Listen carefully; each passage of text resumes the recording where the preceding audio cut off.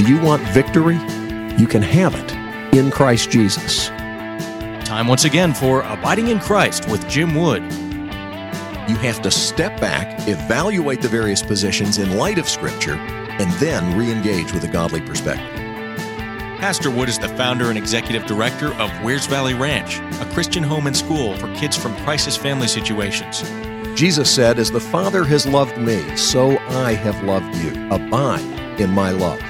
You can contact the program by calling 866-41-ABIDE or by visiting us on the web at wvr.org. And now, without further delay, here's your host, Jim Wood.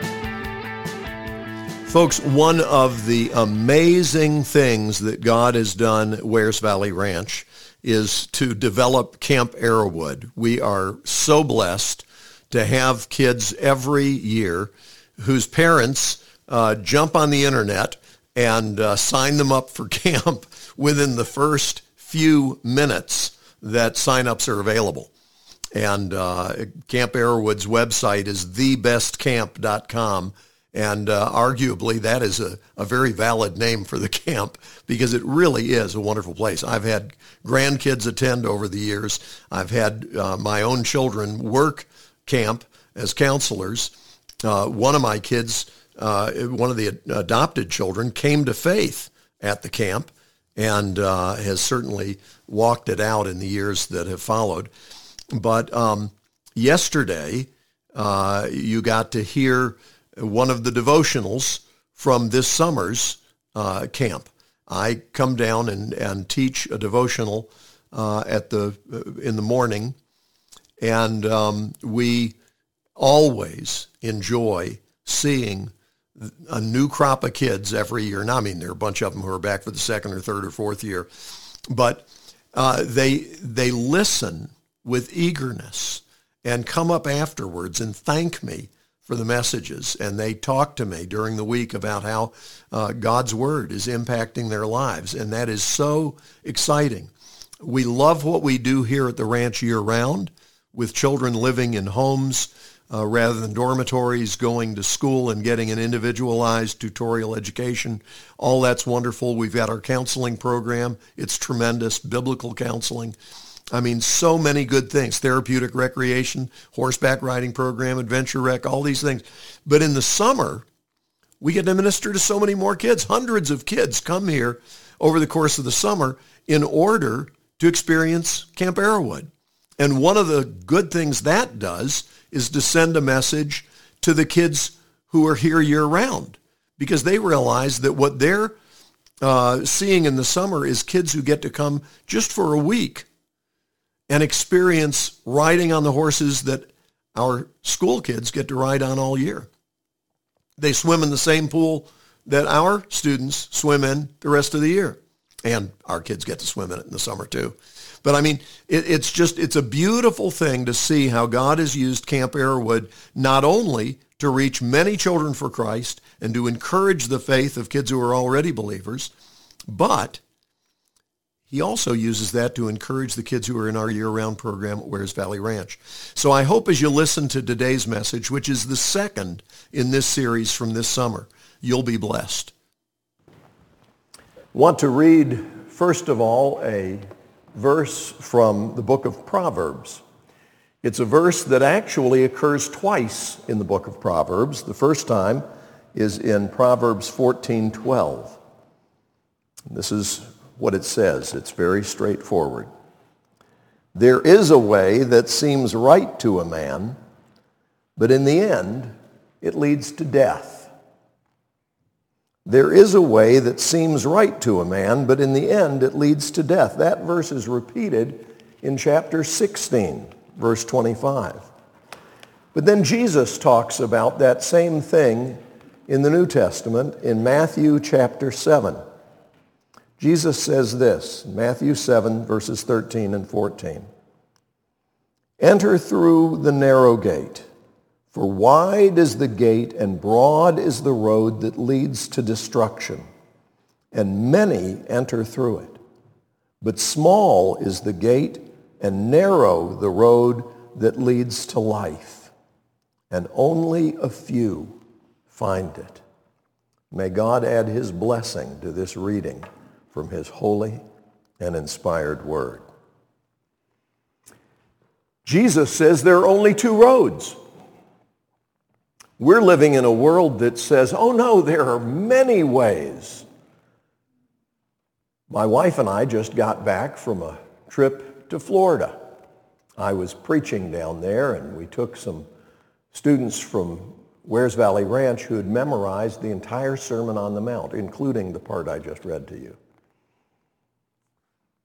And I'll tell you this, there are a bunch of ways to get to and from Florida from here. There are a bunch of roads. You can take the interstate. You can take the back roads. It all depends on how long you want to take to get there. My wife and the girls went down earlier than I did, because I had to stay here to preach and then to conduct a funeral for a precious friend. So I went down there actually by plane. I flew. And as we flew, I'm sitting up, it's a small private plane, I'm sitting up in the seat next to the pilot, and on the screen you can see where all the thunderstorms are. And we're having to call the traffic control and ask permission to deviate from the course that they've laid out for us in order to avoid some of those bad storms. So we get permission to go a little bit, this many degrees to the right or this many degrees to the left. And we have to report what we're going to do so that they know where we are and where we're trying to go. But again, you can go this way, you can go that way. You adjust your course as needed in order to try and avoid the storms. But Jesus says that in terms of where you and I are going to spend forever, there are two roads, one of which most people are on. It is a broad road. And some people are to the right on that broad road. And some people are over to the left on that broad road. But they're still on the same road. They're still going in the same direction. And Jesus says they're going to be destroyed. All of them. Because they're going the wrong way. Well, the people over here think the people over there are really messed up. And the people over there think the people over there are really messed up. But they're all messed up. They're all lost. They're all headed for destruction, according to Jesus. There is a way that leads to life. But it's a completely different road. And it's going in a different direction. That's why the Bible repeatedly talks about repentance, both in the Old Testament and the New. What does repent mean? It means a change of mind that results in a change of direction. Okay? So if I'm going down the road and I realize, oh, I'm going the wrong way. And so now I just continue going that way, but I know that I should not. I'm still going the wrong way. If I'm headed for destruction and I come to realize this is a disaster, I'm going to be destroyed, but I just keep on going, I'm going to be destroyed.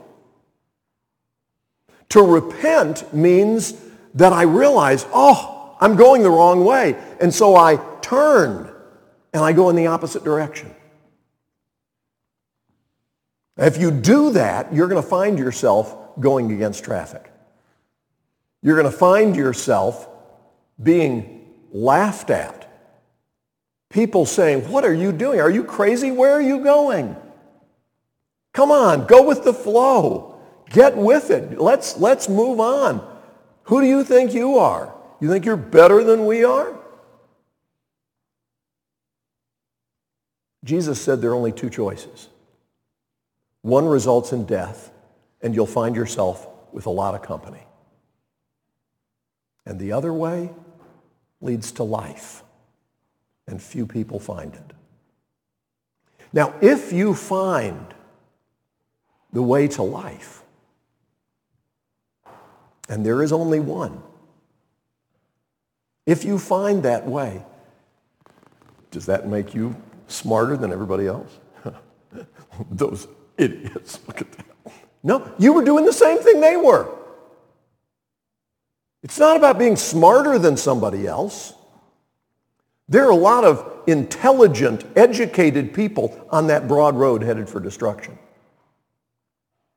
It's not about your smarts. It's about God in his mercy opening your eyes. I was going the wrong way, and God turned me around. But I'll tell you something. There are a lot of people, Jesus said in this same chapter, in chapter 7, there are a lot of people who are going to be very surprised one day that they were on that road. I'm going to read a few other verses from Matthew chapter 7. Not everyone who says to me, Lord, Lord, will enter the kingdom of heaven, but only he who does the will of my Father who is in heaven. Many will say to me on that day, Lord, Lord, did we not prophesy in your name and in your name drive out demons and perform many miracles? Then I will tell them plainly, I never knew you. Away from me, you evildoers. Whoa. I mean, those people believed in Jesus as, it says here, they called him Lord. And they did things in Jesus' name. How were they on the wrong road? I'm so glad you asked that question. Because you see, when they are before God, they're not trusting in Jesus. They're giving Jesus a list of what they've done that they think should make them deserve God's love, make them deserve heaven. Lord, Lord, we did this, and we did this, and we did this. If you're trusting in what you do or don't do to get you into heaven, you're still on the broad road. If you think you're going to be saved by just believing the right stuff and doing the right stuff, you're still relying on yourself for salvation.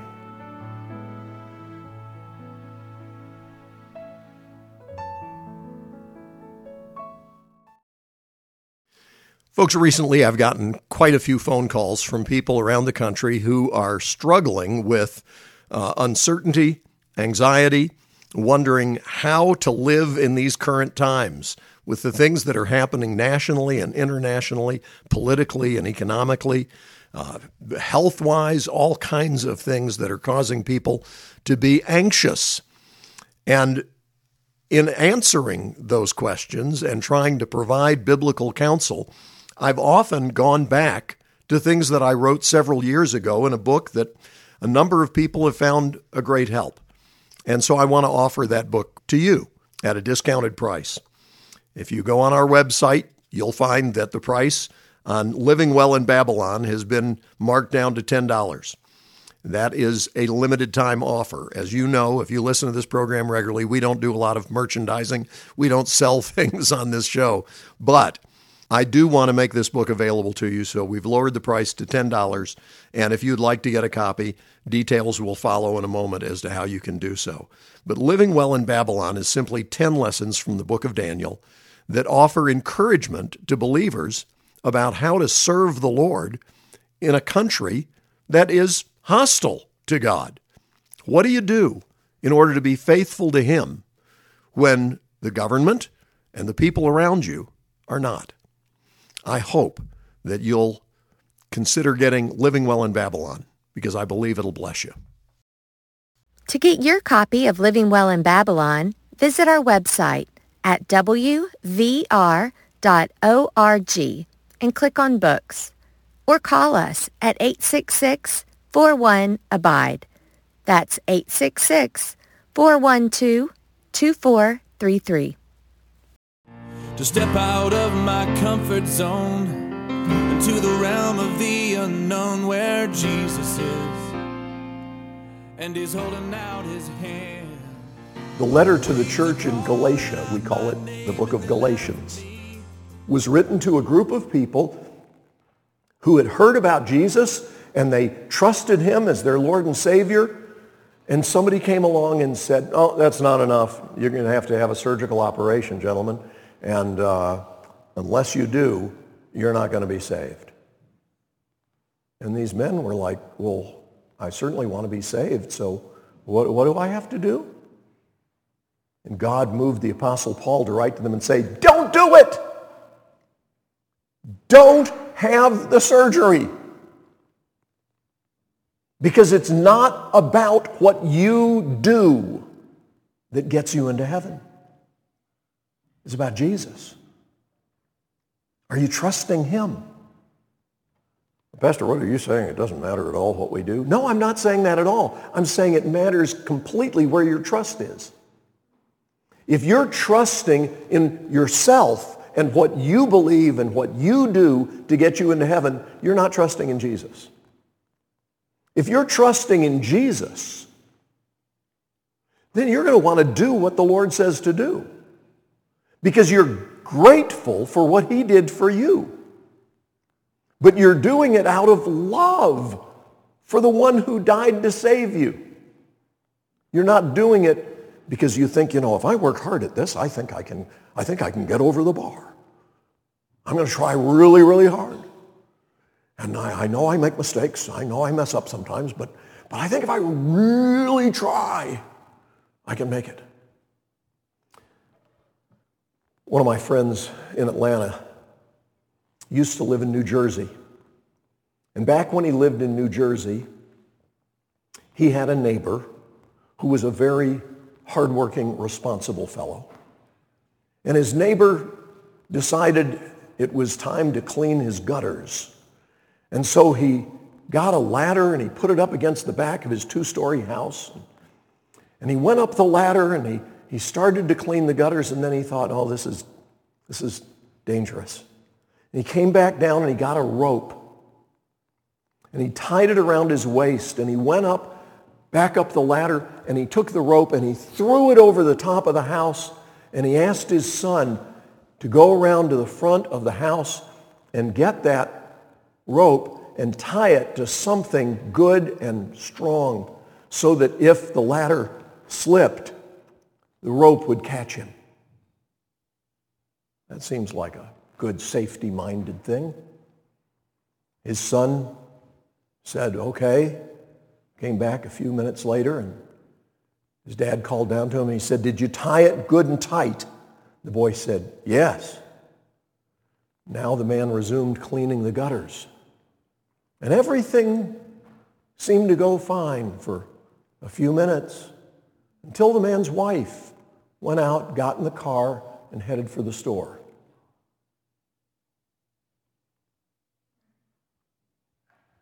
What do you think happened? The son had tied the rope to the back of the family car.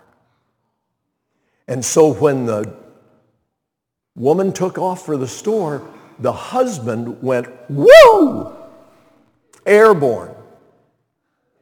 He did live, but he said, I knew I was in trouble when I cleared the peak of the roof. I mean, get a picture of that in your mind's eye. The man's yanked off the ladder, up over the top, down the other side, hits the ground, fractures his pelvis, broke his legs, broke his arms, and his wife didn't know what had happened, and she continued to drive to the store, dragging him for blocks down the pavement till somebody flagged her down, got her to stop the car, went back and got the man taken by ambulance to the hospital. He spent months. He was in a body cast. He had to have multiple surgeries. They had to do skin grafts and tissue grafts.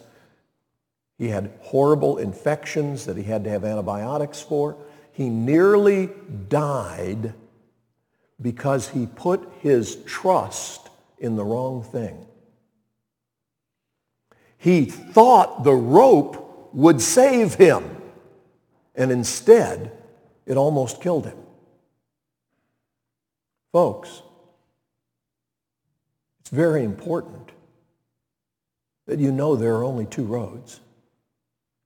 And most people, when they get to heaven, are on the road that leads to destruction.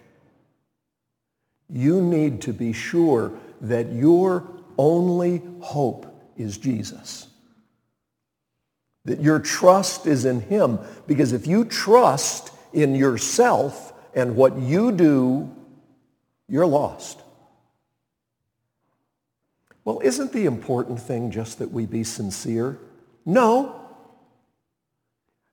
Well, isn't it important to be sincere? Yes. But you can be sincerely wrong. If I just really believe, I'm just going to, let me concentrate here for a minute. What I want to do is to levitate up off the platform and fly around the room for just a moment so that you will know that there really is a supernatural realm. So just give me a moment.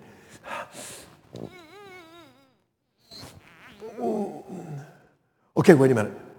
I've got to put negative thoughts out of my mind. I do not believe in gravity. I believe I can fly. I believe I can fly. Will it work? No. Because gravity is real whether I believe in it or not. And I'm not a bird. Yeah, if I do this real hard, still can't fly. Not going to happen. There are a whole lot of people in this country who have a problem with depression. Do you know the number one thing that people who are depressed do to try and feel better? The number one thing they do is they drink alcohol. Do you know what the effect of alcohol is on the brain? It's a depressant. It's a depressant. Did you know that if you run into the garage to get something to put out the fire and you pick up a gasoline can, it's not going to put out the fire. It's going to make things worse. No matter how sincere you are, if you're sincerely wrong, it won't fix it. Please understand that. No matter how sincere you are, if you're sincerely wrong, it won't fix it. Well, there are people who say there's no such thing as truth. Okay? It's all just whatever you believe, that's what's true for you. I mean, Pastor Wood, that's your truth, and I respect that. You have a right to that, but you need to understand that's not my truth. When a person says there is no such thing as truth, they've just proved themselves wrong. Because they're making a statement as if their statement is true. You follow that? So don't be impressed by school teachers or people on television or whatever who try and tell you that everybody just needs to believe what they want to believe. Everybody has a right to believe what they want to believe, but you need to know that there is such a thing as truth and that God's word is true. And therefore you need to put your trust in Jesus and in him alone. He's our only hope. But if you trust in Jesus, he will not fail you. And you will see more and more and more that his word is true and that he keeps his promises and that he will never leave you or forsake you.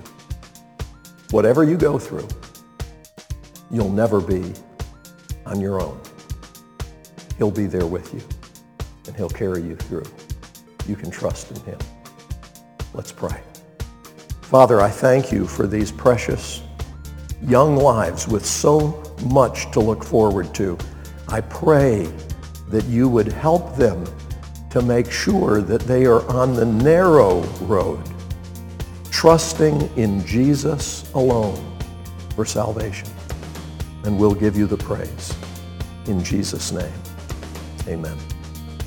You've been listening to Abiding in Christ. If you have questions that you'd like for us to tackle on the program or comments that you want to make, I want to invite our listeners to call 866-41-ABIDE. That's our toll-free number, 866-41-ABIDE. or contact us on the web at wvr.org.